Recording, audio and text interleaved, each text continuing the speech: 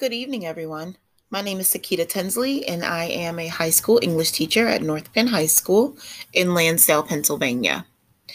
Today, I will be speaking to you about how I use podcasts in my senior honors classroom with the elective Multicultural Voices.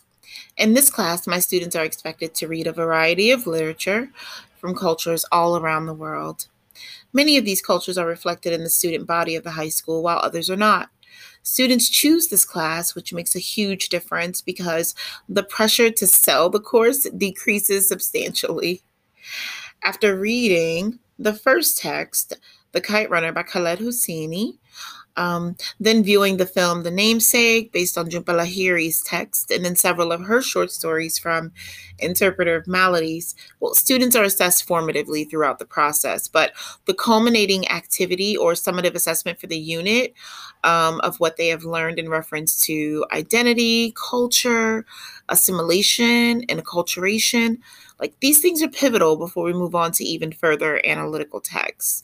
I make sure to conduct a Socratic seminar or two prior to asking them to create partnered podcasts because I want them to know that they are safe to express their ideas about the commonalities and differences across cultures, as well as the reasons that these things occur the way that they do, due to societal norms, political, and sometimes societal upheaval, but also for the safety of the people inhabiting these spaces. Students are paired, and I allowed them to choose their partners. Students are given a rubric beforehand so that they are completely aware of my expectations, and they are also given an article or two to read that focuses on the authors of the text so that they are knowledgeable about their perspectives and personal experiences. I also provide them with a chart with guiding questions that kind of narrow things down for them. So that they can also use these questions, like the responses to them, to write their scripts.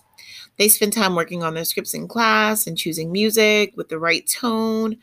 And then they record the audio using WeVideo, where they are also able to make edits. All of my students have access to WeVideo. So each podcast is played in class so that their peers can give them the proper feedback, so that they know how to make their podcast tighter, better, and especially better for the reader or the listener, rather. So this is what I do in my class, and I just gave out this assignment, so we'll see how it works. All right. Thank you for listening.